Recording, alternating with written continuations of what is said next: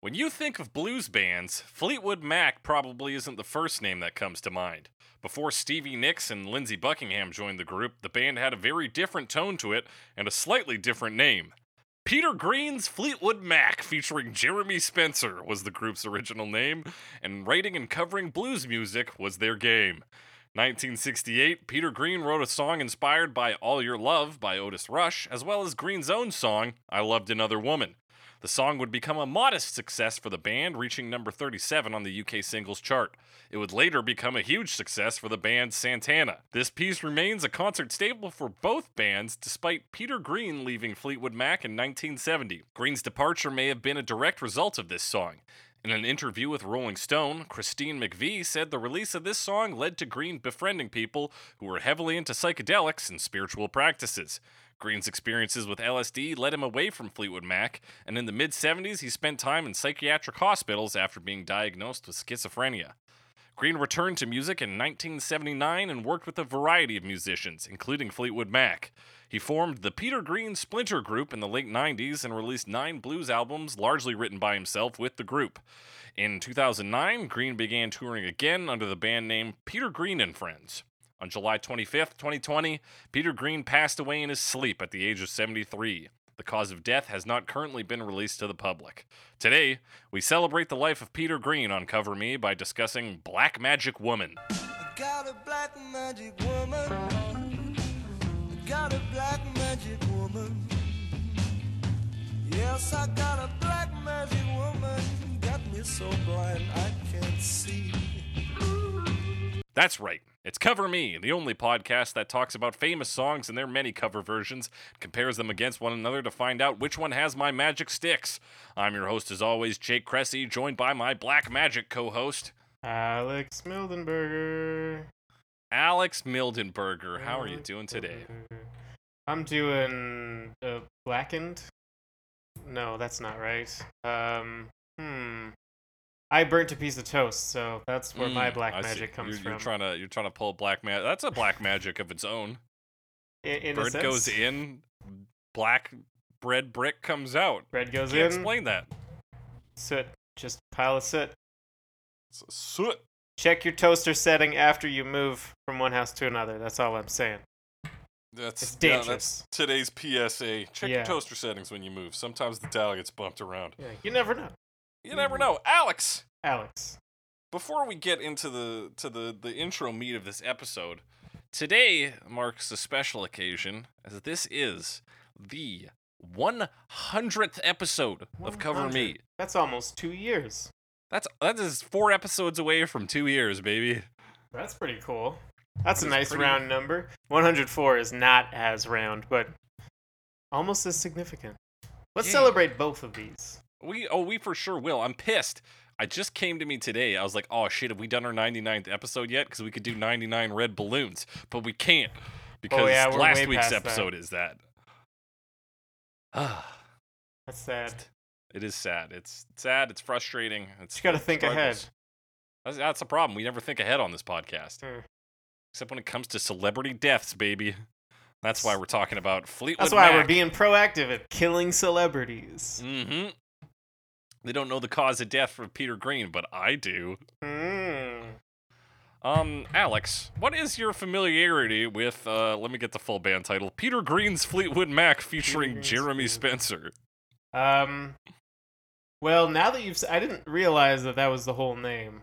So now that you've said the whole name, it sounds like a joke, because obviously Peter Green is in the band, Mick Fleetwood's in the band, and this Jeremy Spencer character's in the band.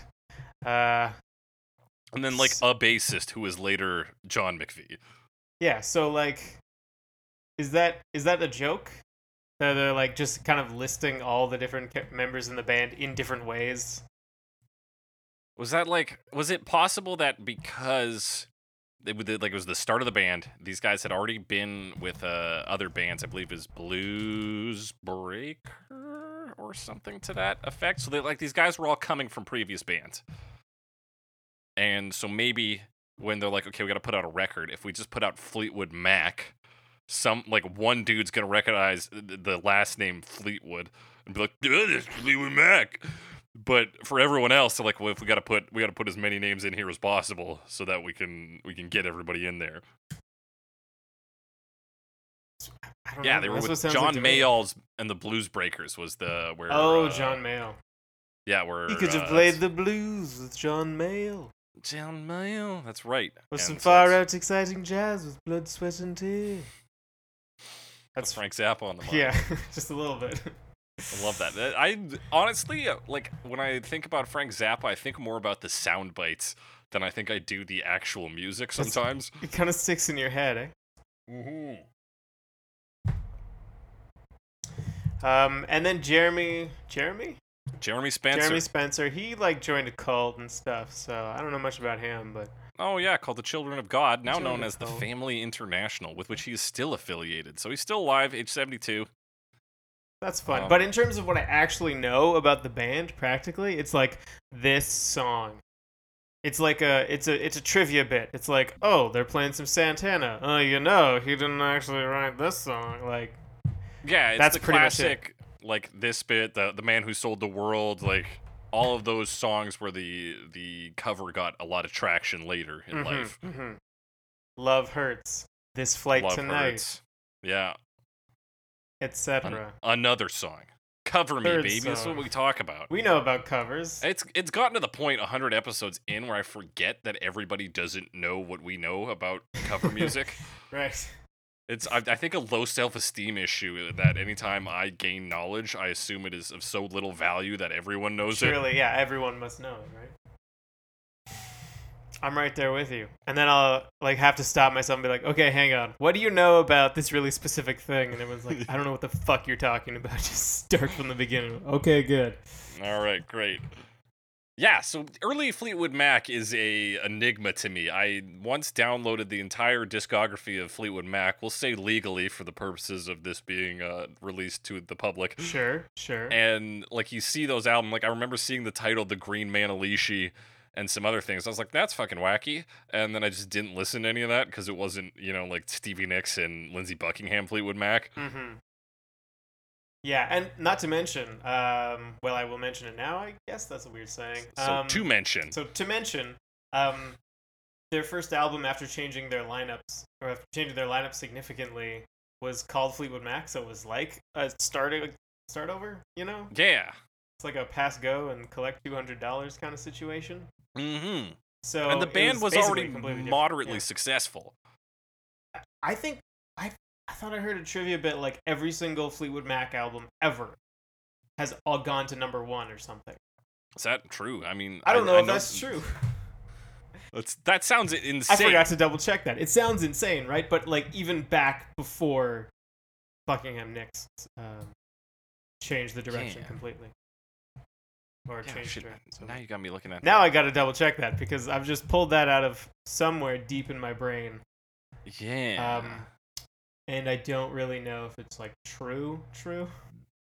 And like the I'm true just kind of truth? going off the research I did for this album, where like they hit 37 on the charts with this single. Like they were not the biggest band, but they were definitely like in people's Yeah, minds. they had hits. People knew who they were. They were had getting radio fans. play. They were around. We've so talked then- about them before in this form, just a Yeah. couple weeks ago. Well, I say a couple weeks ago because it doesn't look very much on this by scrolling down, but it was like a couple months. Are you talking about when we did Landslide? Because that was a year ago. No, Tutti Frutti. We talked about Oh yeah, Peter Green, Fleetwood Mac. that's right. Okay. Yes. Yeah. So they are one of the best-selling bands of all time. That's all I can pull from the Wikipedia on the fly here. But yeah, early Peter Green's Fleetwood Mac featuring Jeremy Spencer is an enigma to me until I found out that he did Black Magic Woman, which I think I found out last week when he died, mysterious causes. Yeah, I didn't know. Actually, I'm looking at the studio albums, and the first one listed as Fleetwood Mac, so I wonder if they actually were... Oh no, there is an actual 1968 Fleetwood Mac album. Yeah, they do have It albums. says it reached number 4. Yeah, no, so it was a load of shit. But Load of shit. They might have been talking about like post Nick Peter Green. Buckingham. Yeah. Anyway, so not knowing who said that, when they said it, when I heard it, when it found its way into my brain, I'm not going to stand behind that comment in the slightest. But hey, it's if it turns out to be true, Alex knew all along, and we're a great podcast. Gives 5 stars on iPodcasts, whatever gotta the thing's called, Apple Podcasts. Yeah. Give us as many stars as you can. Yeah, We need star us stars. up, baby. This is our game of Mario Party, and we need stars. Oh fuck, do we ever need stars? there's And gonna- reviews. Review us, you fucking cowards. Write 2 good words about us and 10 bad ones. Give us 5 stars. Call it a fucking day. That doesn't sound like Mario Party at all. That's what you do in Mario Party, isn't it? It's a game about reviewing your opponents, right? Wario, not very good opponent. 1 Half a star. Ooh, half a star. All right. That one of the later Mario parties you can divide the stars. It's I only played the I didn't play the later ones very much. I'm full of shit. You That's can't gonna actually be do it. that. What? Okay. Okay, Alex. Let's let my shock bridge us into the next segment. Which is talking about the lyrics, baby. Which, oh boy, this is easy. Do you guys It remember the is. song "Witchy Woman"? We talked about it 2 Halloweens ago. That we did. That we did. Guess what? That's basically this song. I remember. Yeah.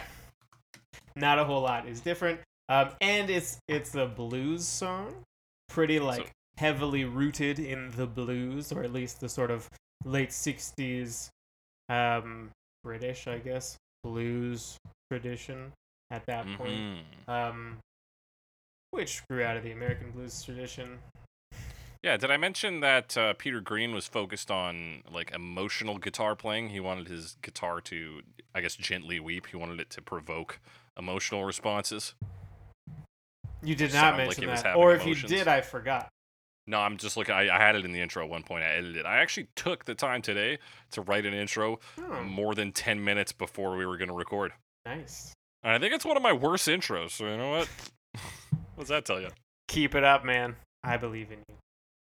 Thank you. So yeah, Black Magic Woman, you're right. It's very ambient, and we get like a 3-minute track here. I was actually watching a Fleetwood Mac documentary about Rumors, and they talked briefly about early Fleetwood Mac and how blues music is much more of a live performance because so much of it is based on improvisation and like feeling the music kind of thing. Yeah, I believe that, and we kind of, especially, well, when it comes to this kind of stuff, when there's a lot of solos, and we do it to jazz a lot, talk some shit because of that, but in a lot of those cases, it would be a lot more interesting, not as a recording, but as a live performance. Yeah, where there's more opportunity or willingness to get sucked into the music. Mm-hmm. Where in particularly in our listening format, where we charged ourselves to say, is this good? Yeah, Is this yeah, good and solo? I'm sitting in a room in suburban Calgary, versus being in a sweaty room basement or something, and there's a guy with a guitar. It's very different. Yeah. Is what I'm trying to say. So we don't need to tell people in these times how different things are in person. Yeah. We've all been Yeah. y'all Right. y'all know. And things have changed. All right, let's take these lyrics straight to the dome, Alex, yeah. because they're easy Lyrics as shit. sung by Greg Rowley. That's on the Santana version. I'm pretty sure he sings in both. Does he sing it in both? Yeah. Alex, where do you pull these facts from? I thought they had the same guy. Let's double check this. Greg That's Rowley what would have been in America. That's what my on Wikipedia it says in 1970 it became a hit by Santana as sung by Greg Rowley. did I I assumed it was Peter Green. Oh, I don't no. know if he sings. No, you're right. I fucked that up. Yeah, it says Peter Green was an English blues rock singer-songwriter. Here we go. and No, yeah, guitarist. Danny Kerwan. Was Danny Kerwan After singing Green on this? left the band, hang on. Okay, never mind. I thought that was a thing, but I was totally wrong. I can't read, I guess. Yeah, I guess, Alex. Just bold claims this episode. I can't wait to see what you come up with next. It's gonna be juicy. It's gonna be some foreigner shit. You'll be like, actually, this track was written by God. Dude, Didn't you know? All right, so whoever the fuck is singing, Peter Green, maybe. I don't know. I don't know. Who fucking knows? He says Uh, this, though. Got a black magic woman. I got a black magic woman. Yes, I got a black magic woman. She's got me so blind I can't see, but she's a black magic woman, and she's trying to make a devil out of me. So you got that blues repetition where you kind of say the thing twice, because the first two bars you don't change chords, so you don't change what you say. Mm-hmm. There you go. Right, 12-bar blues structure. We'll get more That's into right, that baby. later, but the lyrics kind of follow that too. Says it 3 times, in fact. And then he's like, he can't see because he's blind, I guess. Yeah, blinded by love or lust, By love, maybe. yeah, by something, by a woman or magic, perhaps. By magic. Um, I think magic is a metaphor for either horniness or love. something like that. I'm gonna assume horniness because I think he talks about his penis in the second verse. I think that's the magic stick. Yeah. Yeah, she's trying to make a devil out of me. She's trying to get me to do bad shit, which It's a bad tale girl. as old as time. A tale that we tell. A tale where a woman influences a man to do evil. Yeah, It's a cliche. it's a cliche. It's a classic cliche. Verse 2, don't turn your back on me, baby. Don't turn your back on me, baby. Don't turn your back on me, baby. Yes! Don't turn your back on me, baby. You're That's- messing around with your tricks. 4 times. Don't turn your back on me, baby, because you might just break up my magic stick. Magic stick, quite possibly a penis. So despite the fact that he knows this girl is bad, he doesn't want her to leave. Don't turn your back on me, baby. And tricks, apparently. So she's a prostitute. Oh, maybe. Possibly. Possibly. You're messing around with your tricks. He knows he's being played for a fool, but he's horny for it. There's nothing he can do about it because of the magic. Yeah, and That's if right. she leaves, he might never get an erection again, or his dick might snap. I don't know. Is that your Both? read on the second verse? Both? Yeah, it sounds like there's a broken penis involved. Yeah.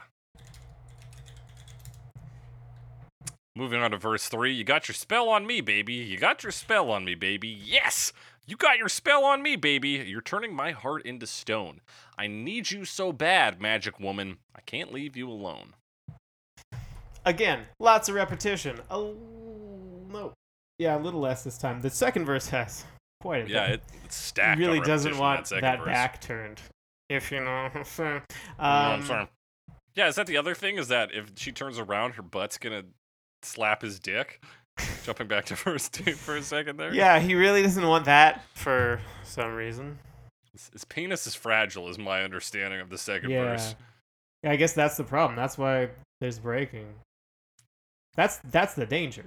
It's a Yeah. body weight thing, I think. And also turn his heart to stone, which generally would mean that he can't love anymore. Yeah. Because she's leaving him, I guess, and he's like, it's gonna be your fault. I won't be able to love again. Yeah. It's a very I need blamey you, song. and I can't leave you alone. He's a little clingy in this one. Yeah. Yeah, he is. Yeah. And then lots of outro. Need you so bad. I need you, darling. I need you, darling. Guess I want you to again. love me. Whoa, I want you to love me. Yeah. Yeah. Whoa, Need you love baby. So bad. I So in need case your in case you love. were confused, like if you listen to the first 3 verses, you're Need like, your what the love fuck so is going bad." on in this song? What is a black magic woman? It's just somebody he needs badly who he wants to love him. Boom. We got it. And he needs them. Does he love them? He needs their love. He wants them, he needs them. And I mean his heart is turning to stone, so maybe there ain't no way he's ever gonna love them, Alex, but listen. 2 out of 3 ain't bad. And that's what we're working with here. At least 2. That's what we're working with here. So with that, Alex, we're gonna jump right into the instrumentation, which you've got some strong opinions on, I've heard. Do it. No, Huh. you were just ready to talk about 12 Bars Blue, so I figured I'd give you the... Well, that's what we're working with here, you know? Uh-huh. You got your 12-bar blues, which generally sticks in the first several, speaking in broad strokes, starts with a lot of repetitions of the same chord.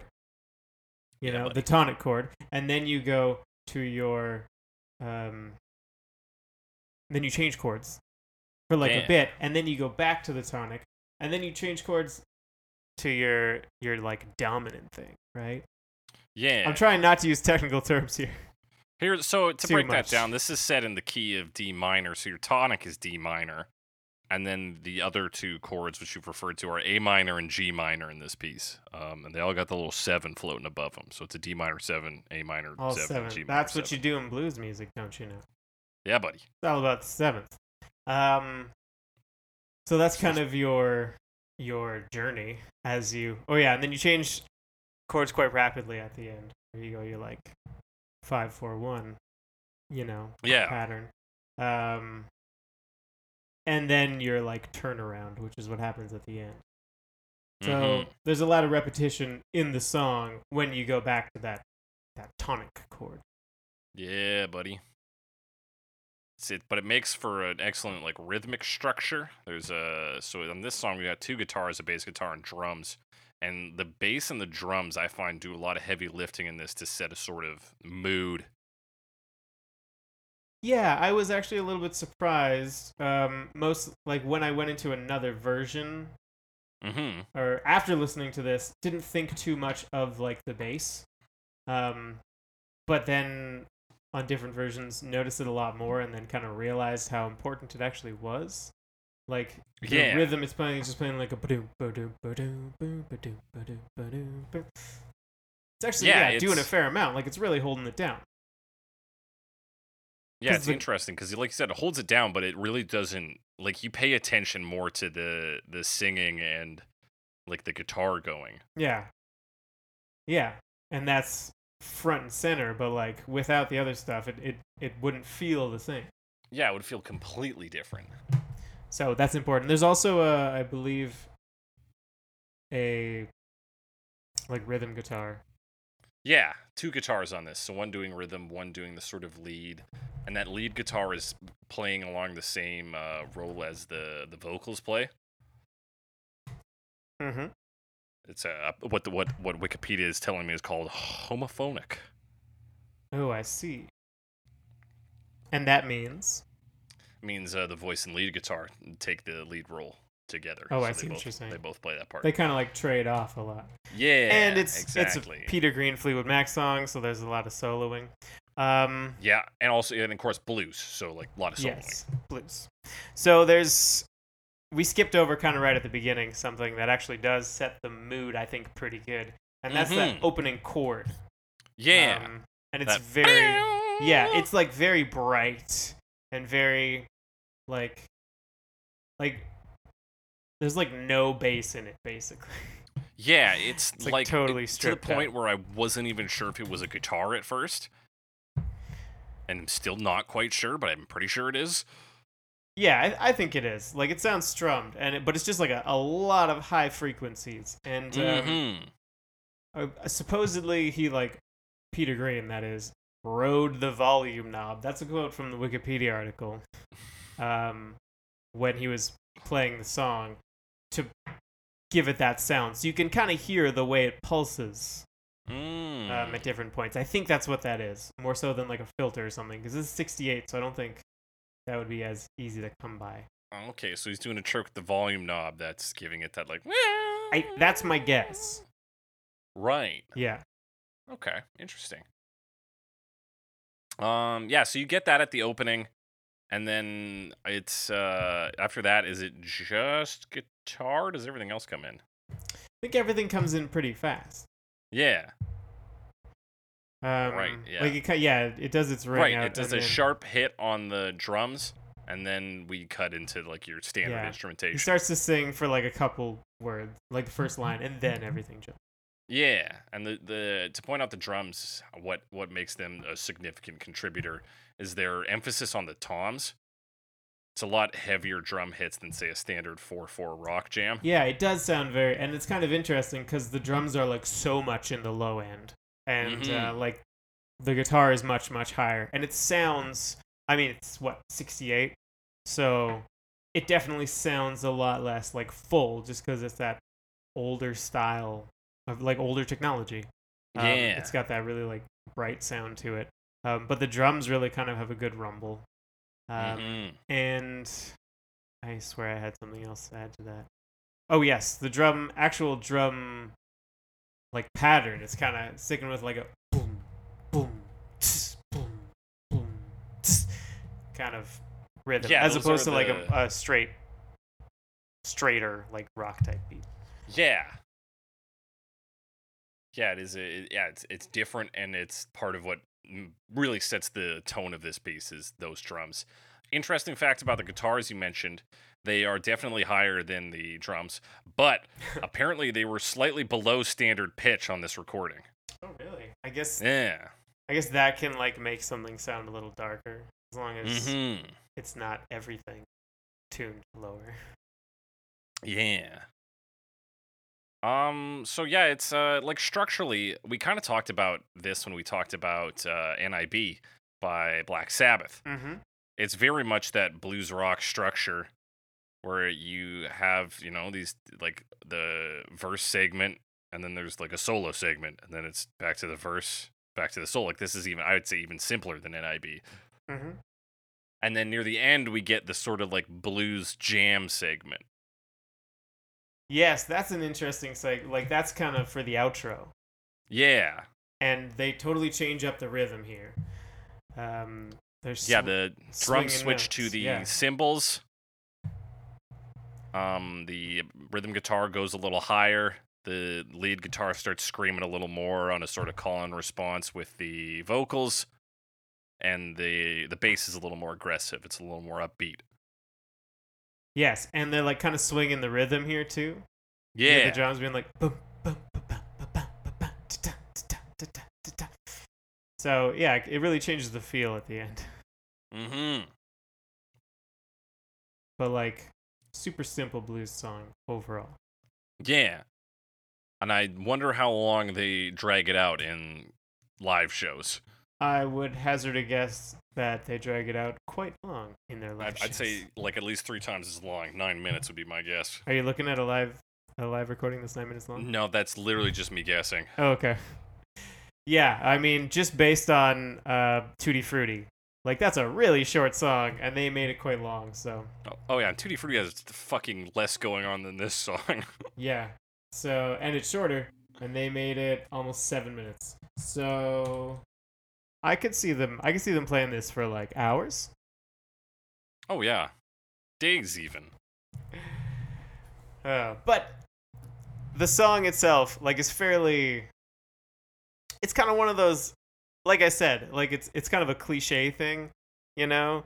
This like kind of manipulative, powerful woman that has captivated this helpless man. Yeah.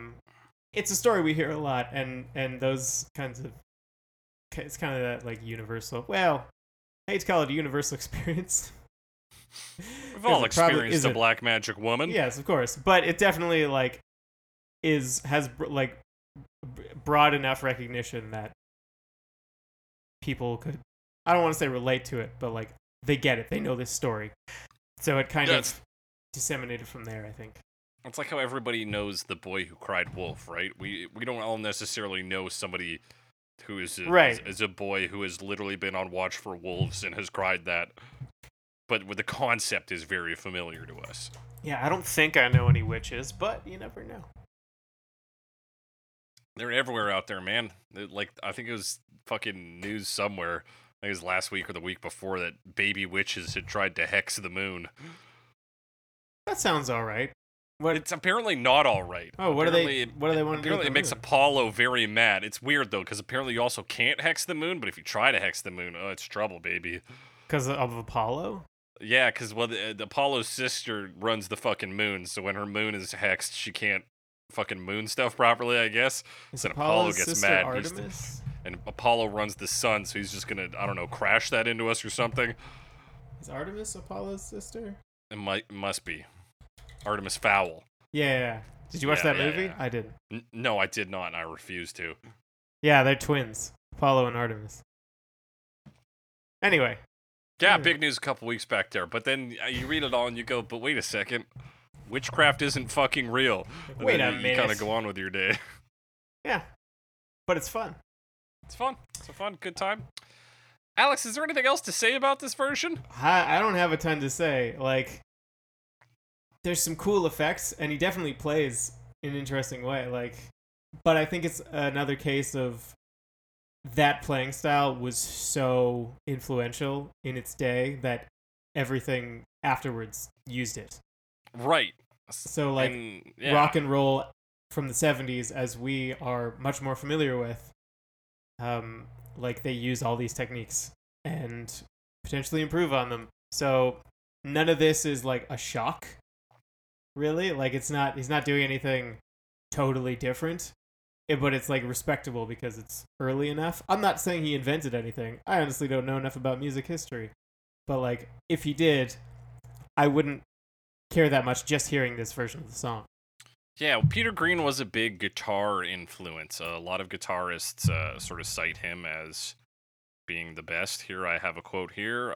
Green's songs have been recorded by artists such as Santana, Aerosmith, Status Quo, Black Crowes, Midge Ure, Tom Petty, Judas Priest, and Gary Moore. Many rock guitarists have cited Green as an influence, including Gary Moore, Joe Perry of Aerosmith, Andy Powell of Wishbone Ash, and Noel Gallagher and Radiohead bassist Colin Greenwood.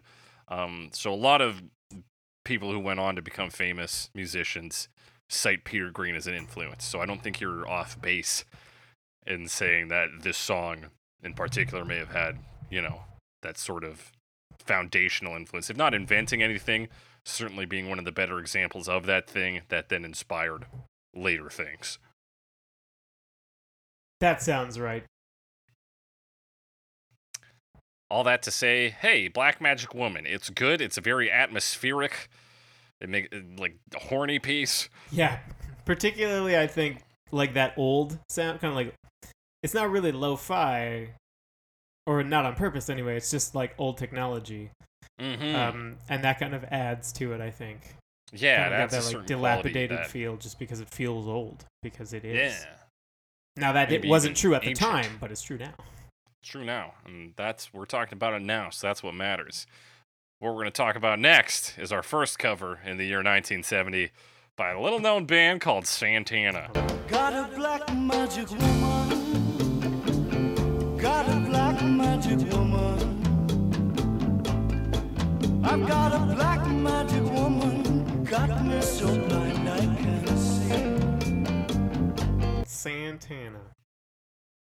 And Santana, Is actually covering two songs here. yes, but we only talked about, or only one of them was there. That's incorrect, Alex. This Is that opens incorrect? with an intro So that the is intro is based actually on... based on that? Yes. He plays it afterwards. in He some plays it after... versions, So right? yeah, it's sandwiched by Okay. Gypsy Queen, the song by Gabor Szabo. It's a 1966 instrumental piece. And like they fit them together very well, because this version of the song pretty much became the definitive version Yeah. after this It came is the out. definitive version. I went to Oh, I find stuff on Song Facts, and usually it has the correct artist listed as the original. And you look up this one, it's like, oh, by Santana. I'm like, well, no, it's by Peter Green. Then the first fact is like, it's by Peter Green. I'm like, yeah, fuck off. Real quickly, Santana is a San Francisco rock band formed in 1966 by Carlos Santana, who's a Mexican-American guitarist and songwriter. This version is sung by Greg Rowley, who is also the keyboardist for the band. This is from their second album. and he also went on yes. to be a member of Journey. That's right. So that's fun. And so, yeah, this hit number 4 on the Billboard Hot 100 in 1971, which is significantly better than 37 in the UK singles chart. Mm-hmm. So in this version, we kind of amp up some of the things we talked about in the original. Like the percussion plays a large role in the original. And this one, we bring in a lot more Latin percussion elements. We get some conga, some timbales. I don't know if that's how you pronounce that. Yeah, timbales. Timbales. That makes way more sense. And we get some organ and piano on this. Yeah, so it like keeps that sort of blues feeling, particularly with the organ. But it's kind of more, and I mean, I don't have the capability to do an analysis on this, but I believe a lot of the chords, like, while it keeps that blues structure, there's a lot of like more complex, like kind of jazzy chords, like jazz influenced a chords. slightly stuff. altered chord pattern. Yeah. D But it minor doesn't- 7, A minor 7, D minor 7, G minor 7, D minor, A minor, D minor. Occasionally mixing between the Dorian and Aeolian modes, especially in the song's intro. Yeah. That's just me quoting some music babble that I don't really understand. I half understand it. A little bit. Yeah, and also there's a lot of like layered rhythms, as you mentioned. So that that gives it a different feeling. Very interesting feeling, really. But as much as it's like different from other stuff that you hear at the time, particularly from like rock and roll, the song is so, like, I've heard the song so much it doesn't feel different because it's just this song. It's what this song does. It's like drinking two different brands of water. It's like there should be a difference, but Yeah. at the end of the day, it's just water, right? You can Like, break down the chemicals, but like if you've been drinking it your whole life, it's gonna be water. Or if they're, whatever, if you add shit to it. I mean, obviously water. Anyway, I mean, yeah, there like some water does taste significantly different. we assume there's water, other but, like, things in the water. So yeah, like So you it's do get cool. this- It's cool to think about, and it's not something I'd really thought about listening to this song before. Especially because they do keep it like within kind of that blues feeling, like structure, Yeah. and it doesn't like necessarily break out in a noticeable way. I definitely noticed this version of the song as compared to even we talked about Santana way back in Riders on the Storm.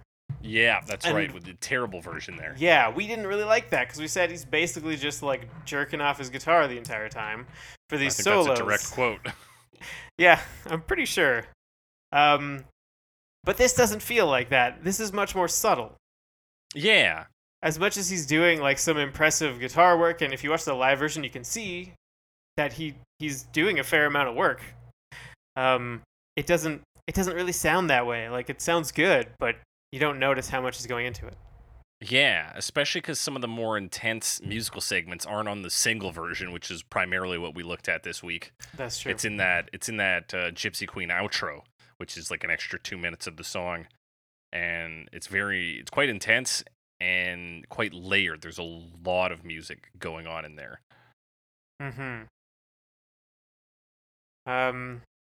Another interesting thing just about the like regular part is a lot of the time he's actually on the guitar like kind of playing a rhythm part, and then Yeah. he'll go into like some little licks and stuff, but he really lets like the rest of the song kind of sit, and he lets the vocals kind of do their own thing. He's not trying, the guitar doesn't really try to take it over, so it really fits together well. And there are Yeah. still solos, and they sound good. They're good solos. Like, Yeah. notably after the second verse, because I think the first two verses are kind of stuck together this time. Yeah. Also, we changed the line to magic sticks, which He's sounds got multiple. less like a dick, unless he's talking about multiple dicks. Maybe he's talking about his fingers now. Magic sticks. Or maybe once you break your magic stick, it just becomes magic sticks. Right, like it's a worm. You cut it in half. Two fully formed ones grow. Boom, 2 worms. It's free worms, baby. It's a get rich yeah, quick brother. scheme. Get worms, cut them in half, cut those worms in half. Keep doing that until you have a lot of worms. Sell worms for profit. A worm farm, baby. Yeah. There's got to be a limit to that. Right? Yeah, there's got to be a certain amount of worm that can't regrow itself. I got infinite worms, man. You want worms? I got them. I got worms, baby. Check them out. All right. Yeah. Is there anything else exciting about this version, Alex? Is there anything else exciting? You can kind of hear that he starts the solo at the end, and it fades out on that solo. Yeah. But that was kind of like they usually play, I think, that second part, the Gypsy Queen part, if I ever hear it on the radio or something. So like that was the version that I knew. So this kind of ends soon, and it was a little bit of a disappointment. I like, primarily know this song ending. from not Rock Band, but Guitar Hero 3. And yeah, that's like right. the instrumental section is a huge part of it. So, but we always talk shit about long instrumental and solo sections. So I don't know what would happen. I don't know. I thought, and like we often shit on medleys too, which this is. That's true. But it feels like it fits them together very well. I think I said that already, but like yeah, I've always known it as one song. But so many of the cover versions use that intro, and it feels very appropriate.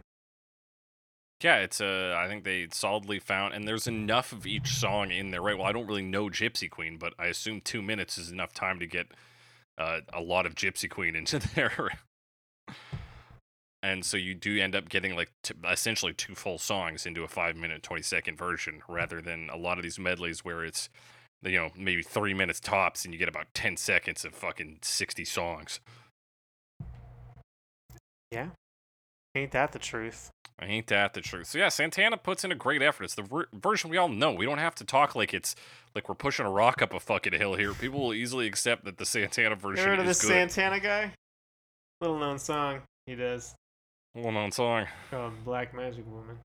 With that, we're gonna move into the next cover by Percy Faith and his orchestra in Percy 1971. Faith and orchestra.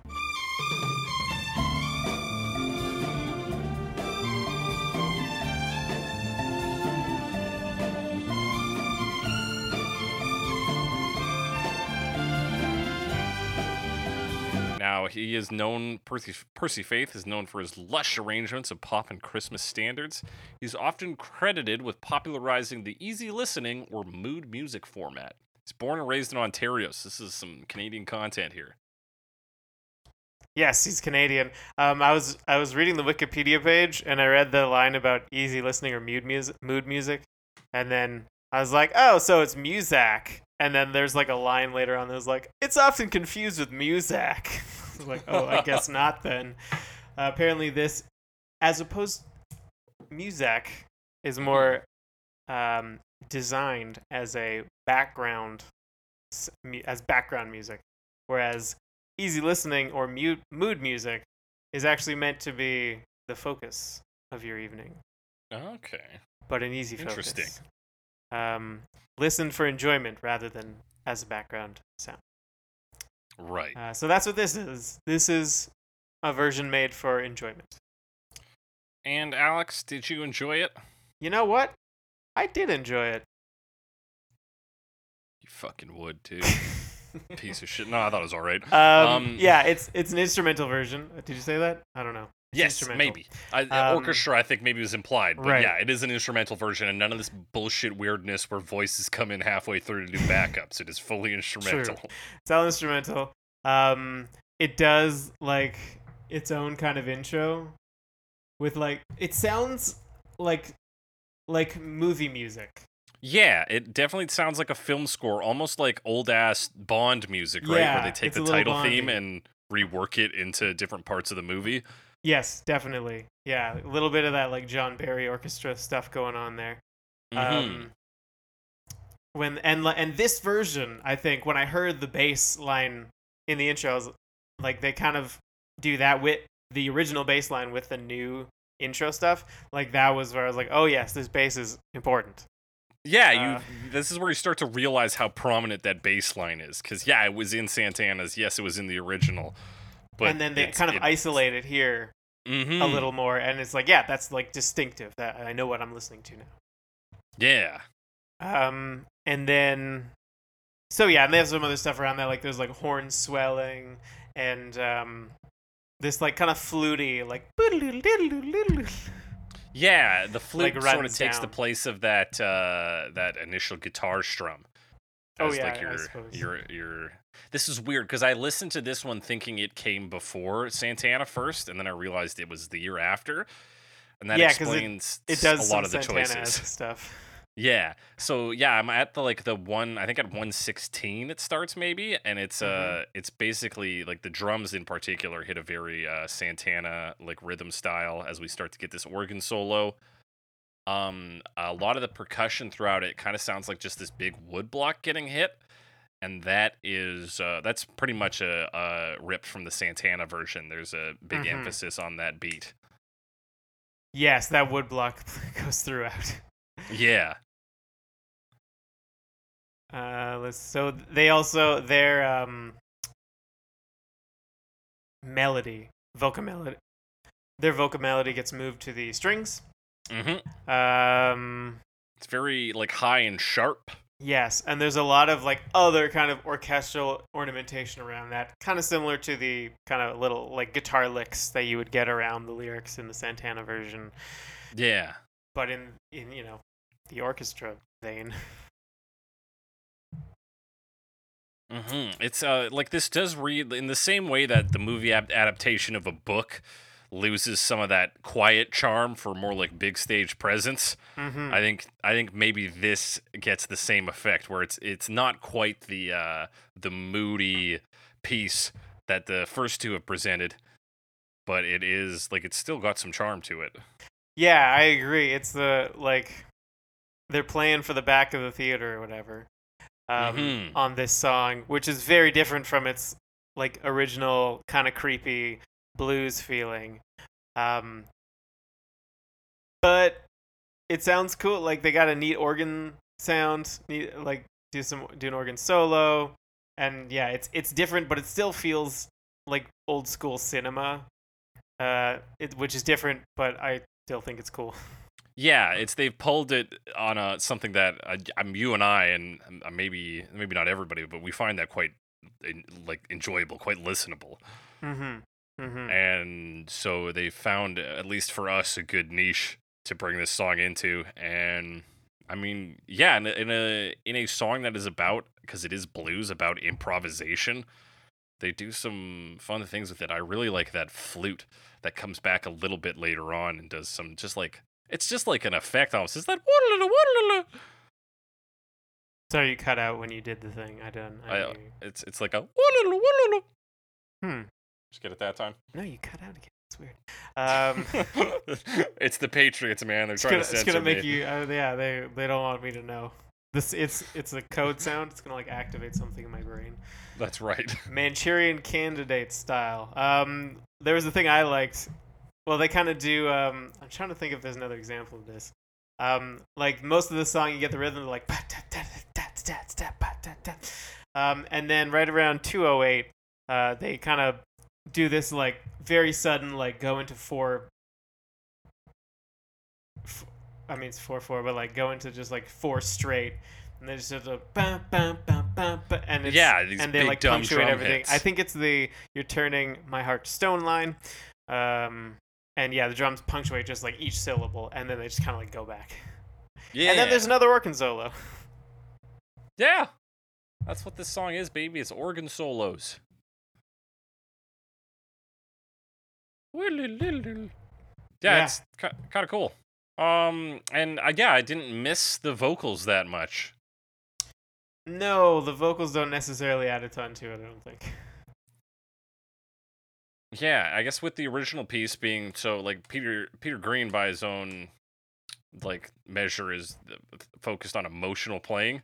Yeah. And this Percy Faith is known for mood music, which seems to be pretty adjacent to that. So yeah, it's just like different ways of approaching kind of very similar things. yeah. Anything else to say about this one, Alex? No, I imagine it's not for everyone, but like I like the vibe. So if you're into that kind of like older cinematic music, check it out. Yeah, right on. With that, we're going to talk about the crown prince of reggae, Dennis Brown, in 1972. Got a black magic woman. Got a black magic woman.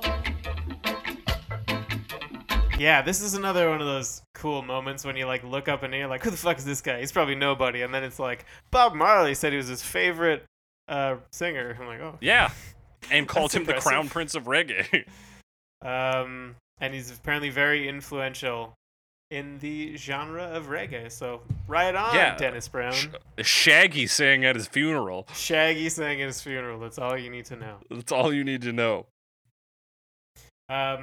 But what you actually need to know is that this is a reggae version of this song, Mm-hmm. based in the Santana stream. Yeah, what makes it Santana? There's some stuff at the very beginning where he does Okay. the like. Bam, bam, bam, bam. Oh yeah, that's it's like the guitar slowed in the way back there. down. Or This- slowed down. I mean, it's still recognizable. Yeah, It's not like that no, one yeah. time with White Winter Hymnal where it's like, what the fuck is this? And it's like you listen to it at times 2 speed and you're like, holy shit. Yeah, Was that? Do you speed it up or slow it down for that to make sense? I think speed it up. you can speed it up. Anyway, shout out, throwback. Shout out to our White Winter Hymnal episode. Yeah, great episode. And yeah, so it's not that slow, but it's reggae slow. You know, it's slower. Yeah. And this Um, also has the unintentional lo-fi, similar to the Peter Green version. Peter right, Green just Fleetwood because Mac. it's older technology. And you kind of get, I think, just because a lot of that earlier reggae was produced on like probably older equipment, or it's not as advanced as you might get from. Oh yeah, something that was Jamaica has recorded, never yeah. been known as a wealthy nation, as far as I know. Yeah, so it's not as like high fidelity as something you would get in 1972 from like the UK. Yeah, For example. So it kind of keeps in with that, and the guitar particularly does have like a very high trebly sound to it, but at the same time, the bass is actually very, very low. Similar to in the original, you get that really like that split between like the drums and the bass being very low and the guitar being actually quite high yeah. frequency. There's also a little bit of piano in this one, and like a muted guitar, and they're kind of holding down the skank rhythm. Yeah, those are like the main components. I think you've kind of broke. It's very it's a very bare bones version. So you get a skank, you get the that low bass and the guitar. You get Dennis Brown singing. He sings great. I like it when reggae actually goes like dark instead of just being like an upbeat version of a sad song. Yes, because I mean, I guess that's something you get with ska a lot. Is like it's just Yeah. like constantly upbeat, and that was kind of the first thing. Actually, one time I was having a conversation with someone trying to explain what ska was, and Will was also there, or was it you? I don't remember. Someone was there, and they described it as upbeat music, and I was like, I hadn't necessarily thought of that specifically, because like I had listened to less ska at the time, so I knew like the like wow, words are hard today. You know, real big fish. The like the academic definition of like, well, Right. this is what, it's a little faster than reggae, and like it has this kind of rhythm, and you might get these kind of instruments. But like the idea that it was like very upbeat hadn't necessarily dawned on me. That but you listen to some ska punk, go to a ska punk show, it can be very upbeat. So Yeah. kind of like that. Where I this, still like, stand by the quote I mentioned on the show before, where a guy says that ska music is what plays in a kid's head when he finds out he's getting extra mozzarella sticks. That's right. That's right. I love that quote. But yeah, this one keeps it pretty dark, and they also play like this descending pattern on the guitar. Biddle-a-doo. Yeah. Biddle-a-doo. And then sometimes it'll biddle-a-doo, biddle-a-doo, biddle-a-doo, like it won't pause in between. Yeah. That's kind of another thing they do for rhythm. Yeah, and it all sounds like I think the lo-fi filter on this, again, unintentional, but it Right. it really adds a layer to this that I like. Yeah, I really like the vibe on some of the older stuff. Mm-hmm. because of that feeling. I mean, of the 4 we've talked about, I've mentioned it on 3 of them. So Yeah. I think it's just sometimes it works really well. And these are all examples of that. yeah, so this is like a pretty good reggae version, but it's also like pretty straightforward, similar to like how the other one's like pretty straightforward blues song. This one just takes that and like moves it into reggae. But this is apparently the crown prince of reggae. Like he's making reggae, and reggae. This is fairly early in reggae's existence, right? I'm gonna say yes. I don't have the authority to really back that up. Originated in Jamaica in the late 60s. Okay, so, so this is early. It's only a few years in, so like this is kind of part of defining reggae. Mm-hmm. And it does that. It's very reggae. Yeah. Now there is one lyric change I noticed.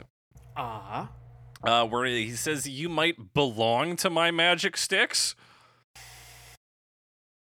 Not sure what to make of that. I have not the slightest. I think it's around 126. And of course, at the time, potentially more difficult to get a lyric sheet. Could have just been a misunderstanding of the recording. Yeah, I mean, I guess if we accept magic sticks as penis, you might belong to my magic sticks as like this might be. Don't turn your back on me because this. I know this is you're evil and shit, but this might be a good fit. Yeah, like my dicks will own literal you? sense. Like, oh, I see what you're saying. Yeah, All you right, might belong to my magic sticks. Yeah, we might be a thing, you know. A little bit of, getting a little bit of fate in there.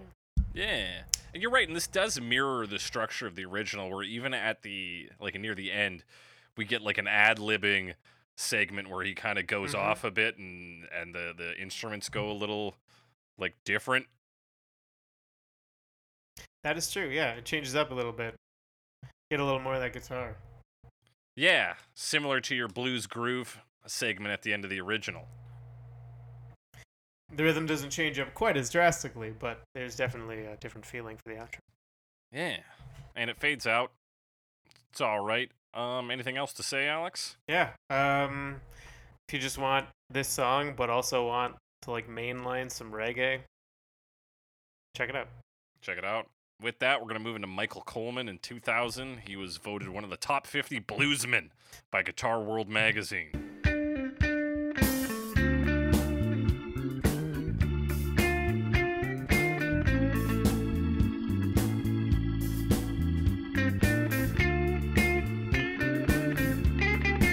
He was. He's also a common name.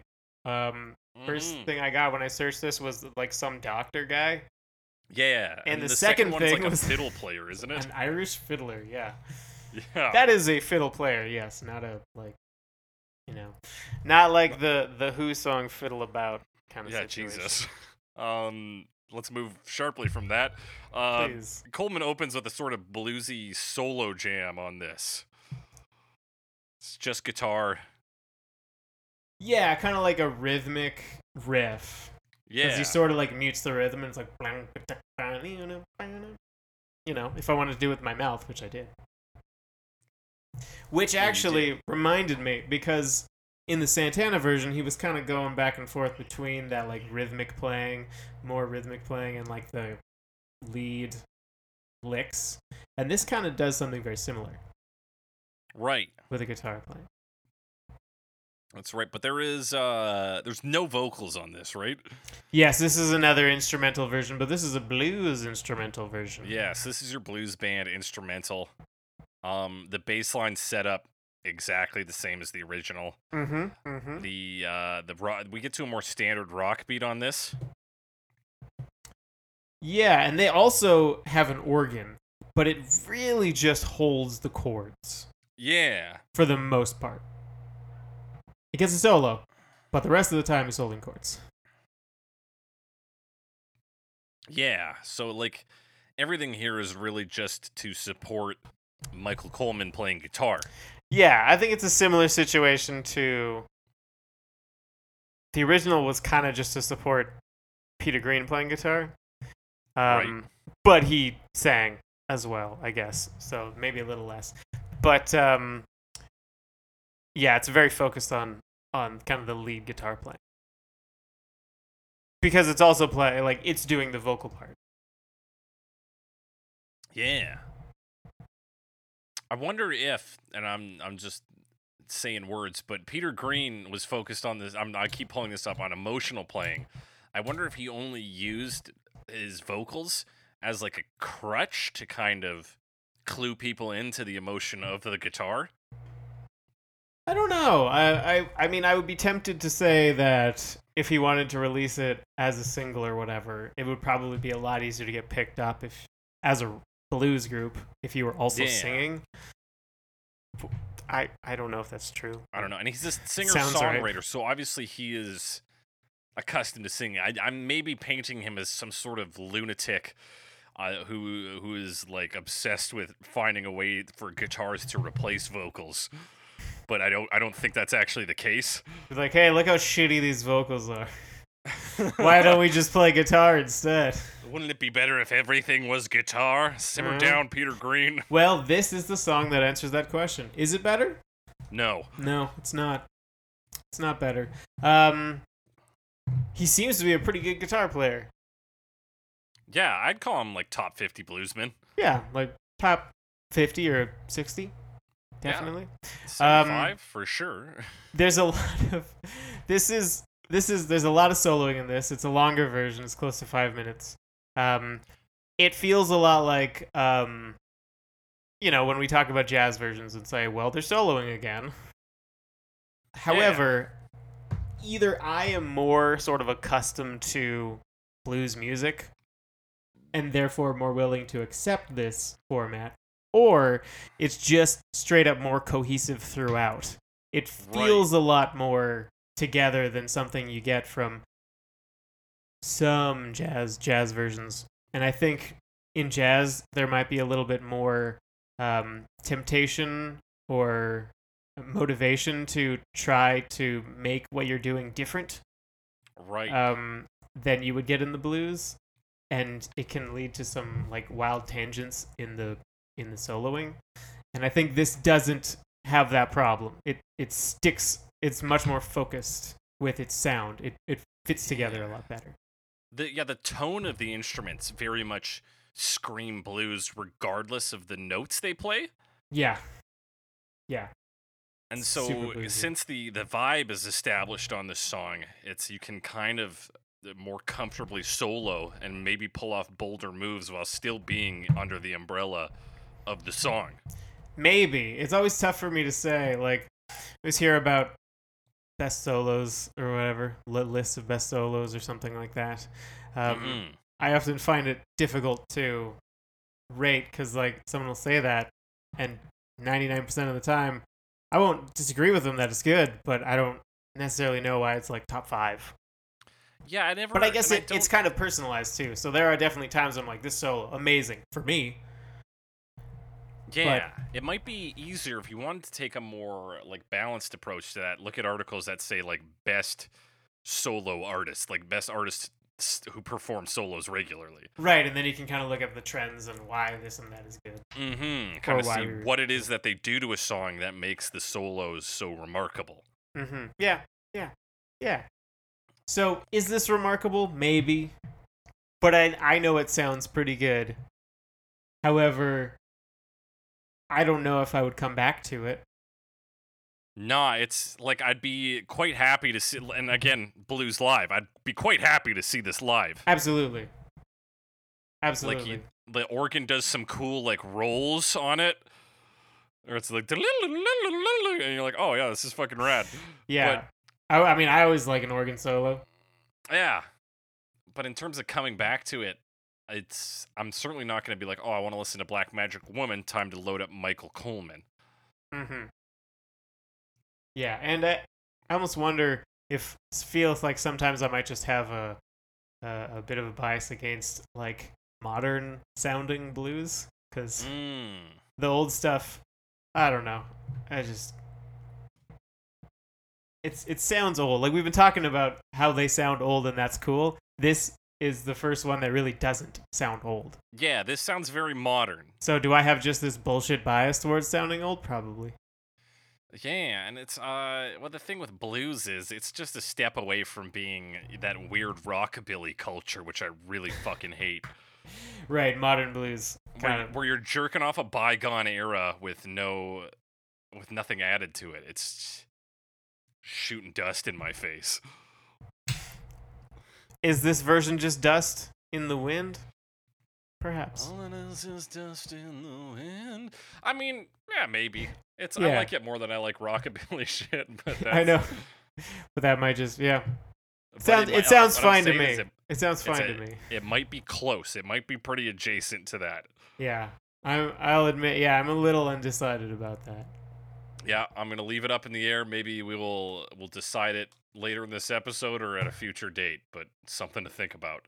The next thing we're gonna think about is Pink Turtle in 2010. Got the black magic woman. Black magic woman, Got the black magic woman. black magic woman. I've got a black magic woman. Got me so blind I can't see that she's a black. Pink Turtle. I was having a little trouble finding specific info on them, but they seem Yeah, to be me too. French. Yeah, they're a French jazz band, maybe swing, because one of their albums is entitled like Pop and Swing. Yeah. They've either disbanded or they're no longer with the label they were under. Right, because they there was had- a link to their website, and they're not Yeah. listed on the website they linked to. Yeah, so we did essentially the exact same research. Yeah, I think so. Yeah, so we've encountered bands like this before. We have, where they basically do like jazz covers. Yeah, and this is a very like showy kind of jazz. It's very upbeat. It is very upbeat, kind of more like room filling sort of Yeah, deal. we had a brass section on this. Mm-hmm. Um, And we it got is very backup jazzy. Like vocals. it opens up with this like da, da, da, da, like kind of staccato piano, and Yep. then the horns start to do the intro, like the Gypsy Queen intro Yeah, from the Santana version. that's right. And then after that happens for a little bit, you actually get the vocals coming in, and they felt like you're singing very gingerly. Like Yeah, it's very, I guess it's staccato, but it's like he's like kind of carefully stepping over all these like a words. gentle Yeah, staccato. I got a black magic. Black magic like, woman. also he's got a bit of an accent, whatever. Like a bit, and that was part of how I could confirm it was French. Besides their French language on their Right. Facebook page. Right. Yeah, it's almost like he's putting in the bare minimum of like literal energy to say the words. It's like he's trying to sing efficiently. Kind of, yeah. It feels like it's holding back a bit. And then he's punctuated by a chorus of women. Yeah, they have the backups from some female singers. So there appear to be 7 men in this group, one of whom is wearing shorts. Classic look. Although, I don't think this is a direct reference. Now, this feeling, words. Yeah. This version has a little bit more of like that Latin sound that you get from the Santana version, which also itself had kind of more like jazz influences. So it's kind of like a less of a leap from that version to this version. But because of that, it ends up sounding kind of more like a Buena Vista Social Club situation. Okay. Yeah, like a Cuban salsa song. Right. I'm pulling some of that from the percussion right now. There's The way kind of like the horns too. Even no, not really the way he sings. Never mind. No, but yeah, And, like, so those there's a trumpet horns solo. and the not like typical Western rhythms. Right. Which probably, and I didn't check directly, but like either come from or inspired by the Santana version. Right. I mean, yeah, I would imagine so. We're in 2010. Yeah. I mean, well, how could you not be inspired by the Santana version? Like a little bit. I'm inspired by the Santana version every day. Every day. Don't wake up to that Um, shit, but I listen to it. He says you just might pick up my magic sticks. Yeah, so that sounds just like now we're picking up sticks. That's Or is just that like a game you of might pick give me a up sticks. boner?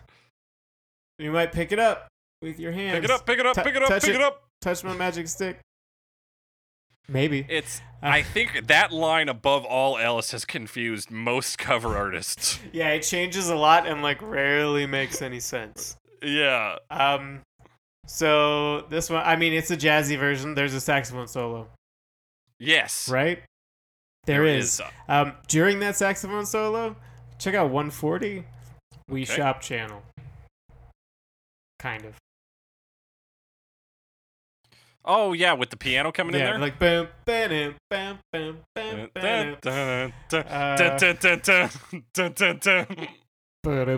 bam.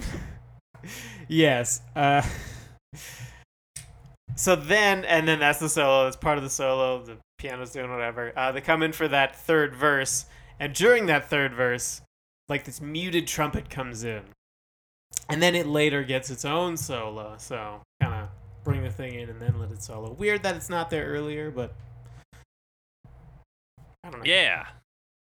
But that's I guess maybe that's just their technique for like building interest. Yeah, like, it's not no, that there's big a muted deal. trumpet. Sometimes, like, well, you didn't introduce me to the idea. Let me try to say that again. That all ran together. Like, Gonna breathe a little bit. it was So, like, efficient speaking. All the words came out at once. You just can't understand them. You didn't introduce the ideas early on, so they're a little confusing when they come up later. Like, fuck off, me. Like, it just is a sound they made.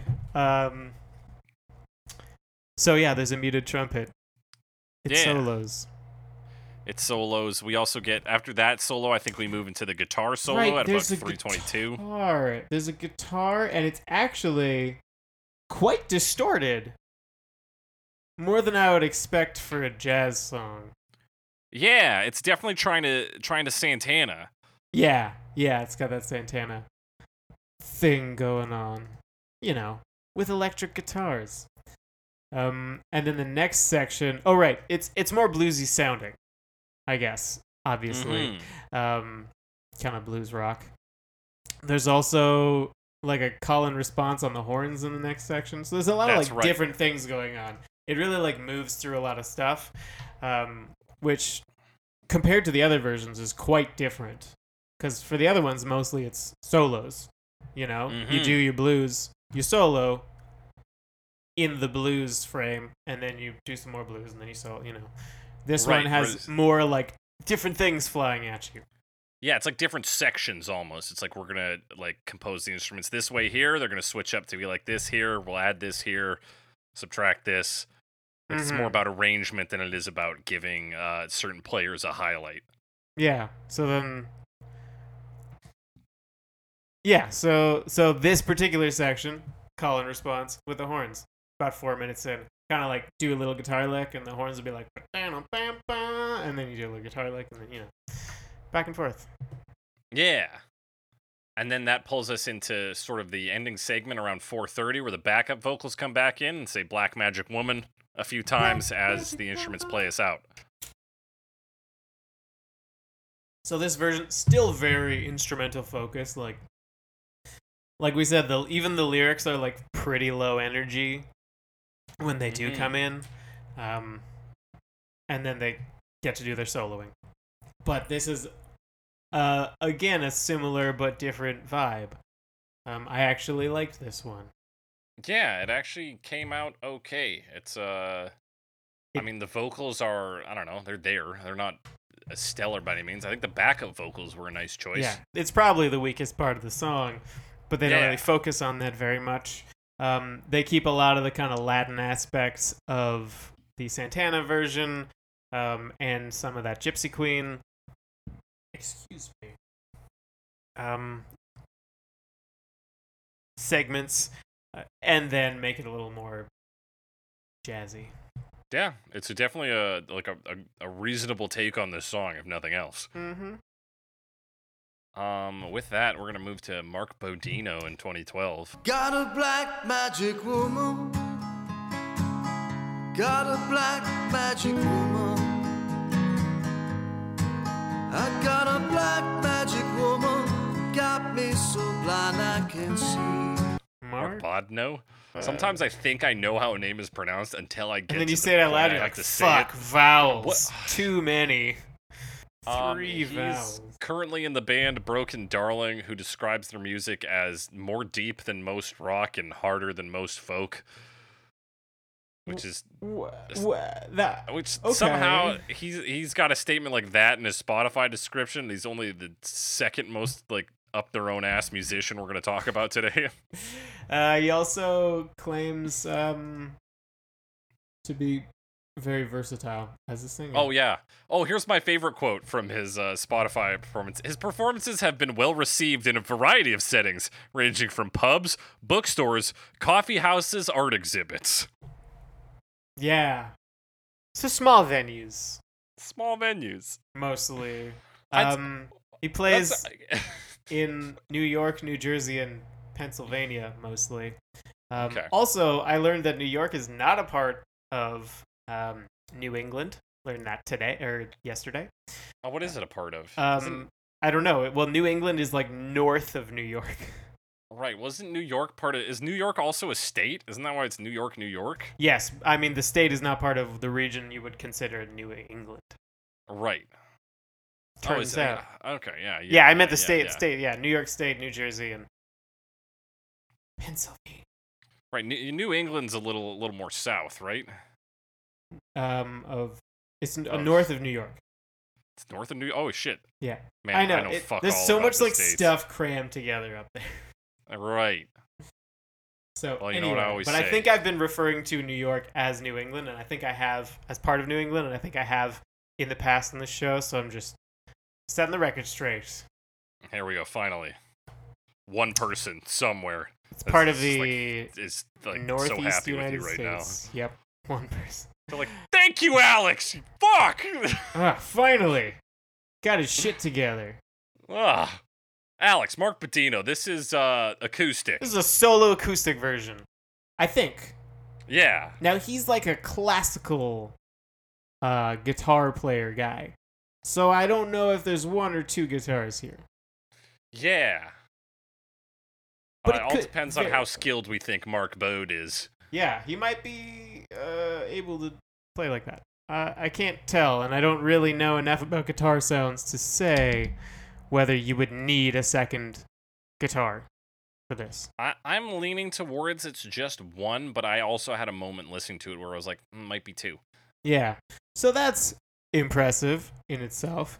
The guitar tone is fairly, it's a little dark, but it's very brassy still. Yeah. So cool. He opens with that Santana stuff. He kind of like plays his own rhythm, the Dun, dun, dun, dun, dun, yeah. and then plays the Gypsy Queen intro. Yeah. And I think at about 2:25 he switches back to that Gypsy Queen vibe. Right, like for the outro kind of section. Yeah. I see what you're So this saying. is like this feels like the full album Santana version condensed into 3 minutes and done acoustically. Yeah, like it's I'm always a little biased against solo acoustic versions of songs. This one's pretty decent. Yeah. Did you notice that right near the end there, if you go like maybe 2:55, the last few notes sound like the start of Time Stands Still by Rush? I did not notice that, but I am going to check it out now. I might be wrong. I might be crazy. Which part? 255? Yeah, I might be full of it. What's the sound? I'm listening for it now. I was maybe just not listening closely. Time stands still. Okay, I think I know what you mean. When he plays the like. Yeah, Time Stands Still, yeah. Okay, I got you. We got I there. did not notice that. Well, I did. And that's what matters. In the don't turn your back on me segment, I think he misses the word don't Yeah, on the first two on the first like repetitions. 3, Yeah. and then he throws it in the last one, and then when he actually goes back, I think, and does it again. Does he do it again? That happened? Crazy? No, I must be thinking of something else. But yeah, this one was to me fairly unremarkable. It's a pretty standard acoustic Yeah, cover. it's like very straight cover. It's not bad. There seems to be some skill or another person involved, or overdubbing. Yeah. So it's fine. Yeah, way to go, Mark. We're gonna move on to 2015 to talk about Sweet Baby J. I'm a black magic woman. I'm a black magic woman. Yes, I'm a black magic woman. I'll make you so blind you can't see. Sweet Baby J, which, if you want to translate to English directly, Sweet Baby I Have. More Sweet like Baby I have. Sweet Baby Je suis un sorcière noir, am I right? Yeah, fucking. Because Yeah. this version is different, and Sweet Baby J sings this song as the Black Magic Woman. I just want it to be first known. We gotta talk about her bio here a little bit. I don't know if you visited her website, which looks like it's from the 90s and says she's one of the greatest singers of all time. But in both that webpage and this Spotify bio, she really wants people to know that her uncle, Vernon Gower, played with Billie Holiday. And she seems to cite that as one of the reasons that she got into music. That's not how anything works. It's not how this works. Yeah, but did you know that her uncle Vernon Gower played with Billie Holiday? I know, it's just like the only example I have of this, and it's my dad might have met Nathan Fillion once, like before Nathan Fillion was famous, Oh, but I still don't have that's why charm you're an actor. or an acting career. So it's just like, Well, what's your excuse? yeah, exactly. It worked for Sweet Baby J. Yeah, clearly. Anyway, And it's just by 5 she was writing songs. Let's see those songs. Release the songs, Sweet Baby J. I want to see what hot shit you were writing when you were 5. You want to fucking brag about it. fucking throw down. All right, good. Ugh. Yes. By 8, she sneaked into clubs to watch her father perform. That doesn't make you a better musician, Sweet Baby J. That's not how any of this fucking works. All right, I'll let it out. All right, I'm glad. Let's tear this shit She apart. has apparently been inducted into the California Jazz and Blues Museum Hall of Fame. Oh yeah, she's been called a living legend by like the mayor of Los Angeles or some shit. So, depending on which mayor, that might be impressive. I have Probably no. the I don't worst know. mayor is just my guess. probably. So- Let's see here. So this starts with piano and a cymbal roll. And like you mentioned, she changes the lyrics so that she is the Black Magic Woman, she is. which makes and she says, "Don't try to take the Correct. devil out of me." But this Hello. makes the second verse a lot weaker. Cuz she says, "Don't turn your back on me, baby." And it's like that's basically like, "Hey, wait, don't go." No, stop. I swear to God, I'm charming. It's like, okay. That's the spell. You just have to repeat the line over and over again. Like, no, don't turn your back on me, baby. And then they can't. And then she threatens to pull out her magic stick, which I guess Now is the congratulations on one. the most sensible, like, change the lyrics. Absolutely. A witch might have a wand. We got there, people. Or like a broom, maybe. I don't know. Like a broom, yeah. Also a magic stick. Just a longer stick. Yeah. Less prone to breaking, though. She Yeah. goes more jazzy. She's got some similar, like, a little more jazzy on the drums. There's like a cowbell on at least the Yeah. verse. And she also has the like a, I think it's a vibraphone Okay, yeah. playing throughout, like the metal bars, hit metal bars kind of situation. Yeah, definitely noticed that.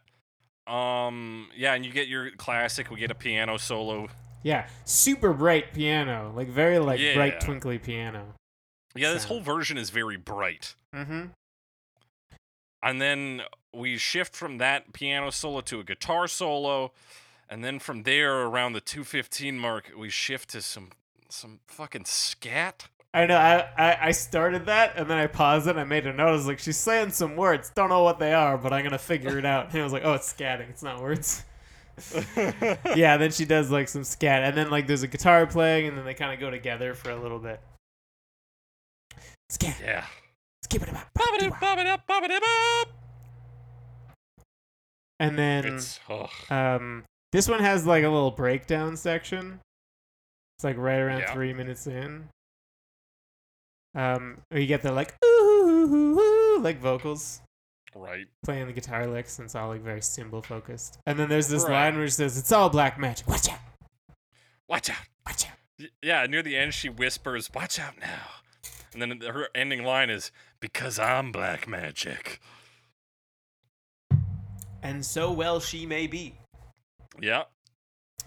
Yeah, it's a little more, I guess, positive spin on the song because there's nothing insidious happening here. She's doing okay. She's just She does casting threaten to spells. turn your heart to stone, though. Yeah, she does, but like she's fine. It's from her Yeah. perspective. She's not worried. She's like, I can turn you to stone, whatever. I got magic. It's, Specifically black magic. This one feels in this like a resume song, though. The same way we talk about YouTube stars doing that. Right. She tries to do as many different like vocal tricks and do as much of her vocal range as possible on this one piece. She double tracks on the spell line. I'm gonna put a spell on you, and she goes low. She does some whispering. She goes high. It's just like, we get it. It's a lot. It's a lot. You can sing. Yeah, I definitely felt like it didn't go like super incoherent, like I've been saying about some jazz versions. Mhm. It was fairly succinct. Yeah, it's a tame know. 4 minutes and 12 seconds. Yeah, but- like the solos aren't totally out there. yeah. So Except for the fucking scat solo. scat solo, not a scat. That's pretty short. It's short, but it feels like a lifetime. And that's this version, pretty much. Yep, short feels like a lifetime. Was not a fan of it.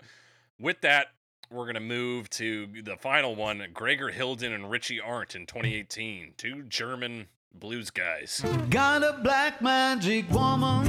I got a black magic woman. Yes, I got a black magic woman. Got me so blind I can see. More blues guys. Definitely can hear that there's two blues guys because there's like a guy who's picking and a guy who's strumming. Yeah, There's so I guess they're two both guitarists. guitarists. So this is Gregor kind of like the Hilden solo runs a guitar version, but there's two specialty guitar guitars. shop. Yeah, that was like what I got when I googled it. Yeah. Yeah, you're right though. This is like a solo guitar version, but with two guys playing guitar. Yeah. Obviously, perhaps they go very close to the Santana version because they're guitar guys. I don't know. Santana's a guitar guy, you know. Yeah. They do that kind of Gypsy Queen intro, with a lot of that kind of and then in the verse it's kind of back and forth between the strumming and the picking, you know. Yeah. Strumming in the when they're singing and then picking between that. Yeah. And you got some shaker doing the percussion, just a little tick, tick, tick, tick. Yeah, so like it's fairly simple because it just seems to be like these two guys maybe with a shaker guy, or maybe it's just tied around their leg or something. He seems to say trying to put the devil out of me, which is Yeah. Which is something. It's very laid back, this one. Like the tone on the guitars is not necessarily dark, it's just kind of clean and easy. Like this is like two blues guys getting together, like, you know, jam, yeah, look, jam, and they fucking yeah. jam. I don't really like the vocals that much. They sound kind of processed in Yeah. that sort of like lazy way. I don't know. To be honest Yeah, this with you, just man, feels like two older dudes getting together, having a good time, and then being like, well, the recording came out clean. We'll put it out there. Straight up, I think I smell gas right now, and I'm not exactly sure how to respond to that. Take a look around. So I'm gonna take a quick look around. And, take a quick look around. Get back to me. See what I can figure out. All right. So I'll just be a minute. Yeah. Okay. I'm gonna pee while you do this. Alex, Hey. you live? What's Yeah, I'm going alive. on your end? It's cool. Jake's just Jacob is just barbecuing, and my window is right above the barbecue, so some okay. So some you just got some of the propane gas from that. Yeah. came in. I guess I just opened the door, and I think it's airing out, so it's all good. Excellent. Yeah. Have we said everything we need to say about Gregor Hilden and Richie Arndt? Let me see. They do change a lyric. They say blow my magic stick. So come on, guys. They totally just yank off the subtlety. Yeah. They just tug the subtlety right out. Don't turn your back on me. I'm gonna blow. So, not that there was a lot of subtlety before. Oh yeah, and hey, they do a guitar solo. Yeah, by the time I got to this, I was just like totally done. Me I mean, too, right? I was like, sometimes, and sometimes I wonder if I'm harsher on the last version because I've gone through however many hours of listening to this song repeatedly. But I like the last version sometimes, but this one was just like nothing. Yeah, it was boring. so like every other song had covered territory that it had done already. Mm-hmm. And when you come to this, you're like, oh, another one? Yeah. Yeah. Two guitars. I was just kind of bored for this, and like I said, I don't like the way they do the vocals. So Yeah. Truly, it was my fault for not catching the fact that the single version of Santana's is different from the album version, because I would have rather just covered the album version and then just knocked this one off. I would have accepted that. Yeah, I think that'd have been better. That said, let's get to our final verdicts. We got 3 categories today: the worst version, the best version, and the version of the song that might actually be singing about a witchy woman.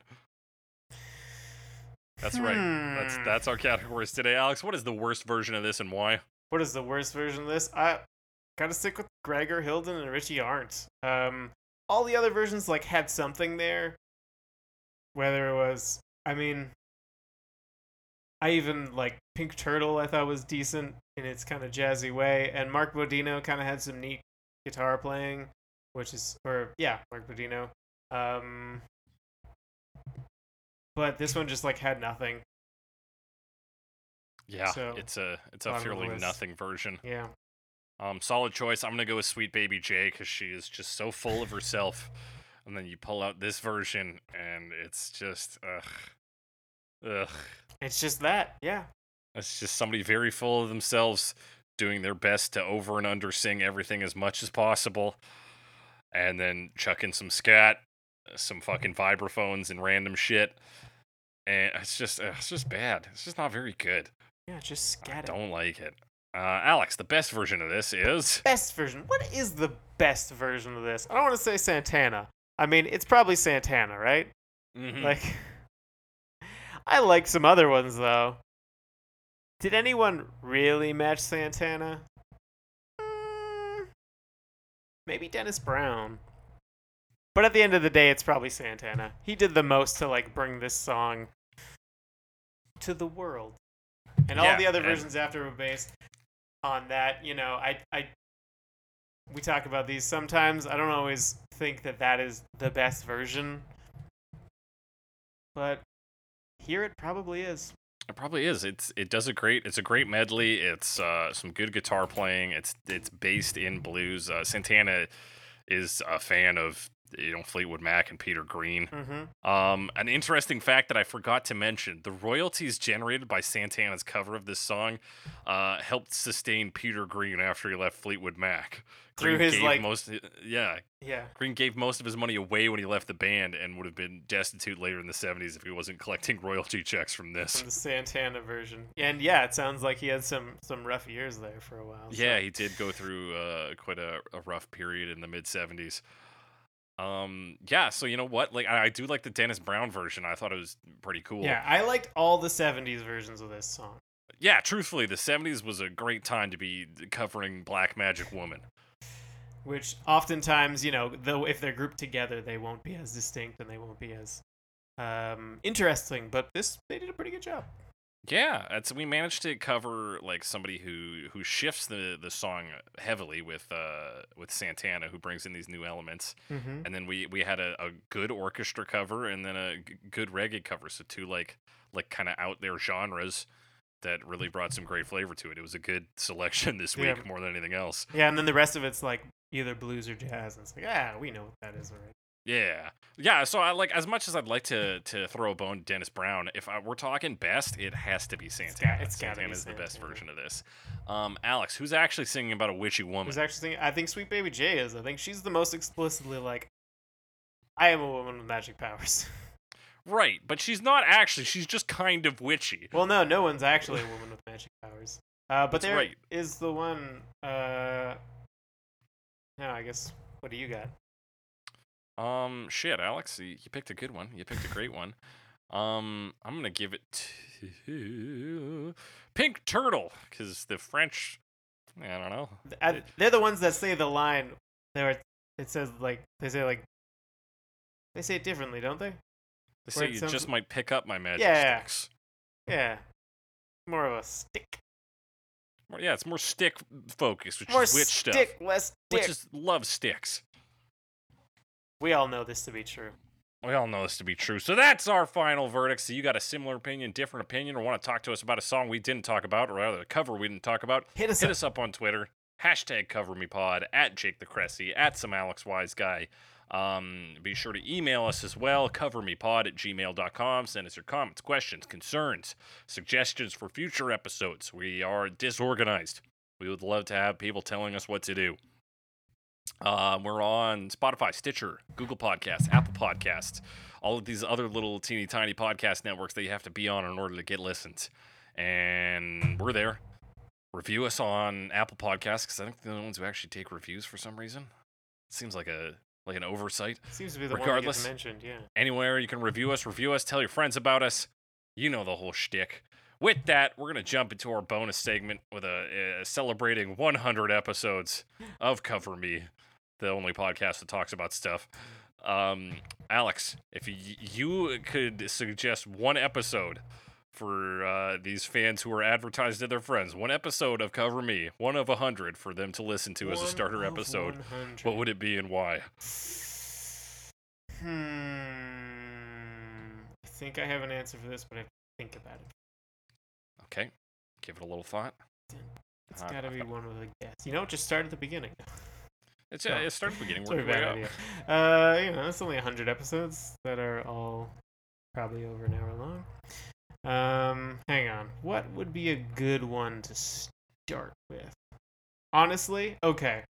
Good one to start with. First one, no guest. Sorry, guests. You're all great, and I love you all. But start with just vanilla. Start with Jake and Alex. Start with Boys of Summer. It's an old episode, but that was the episode where I felt like we started to kind of solidify what we were doing.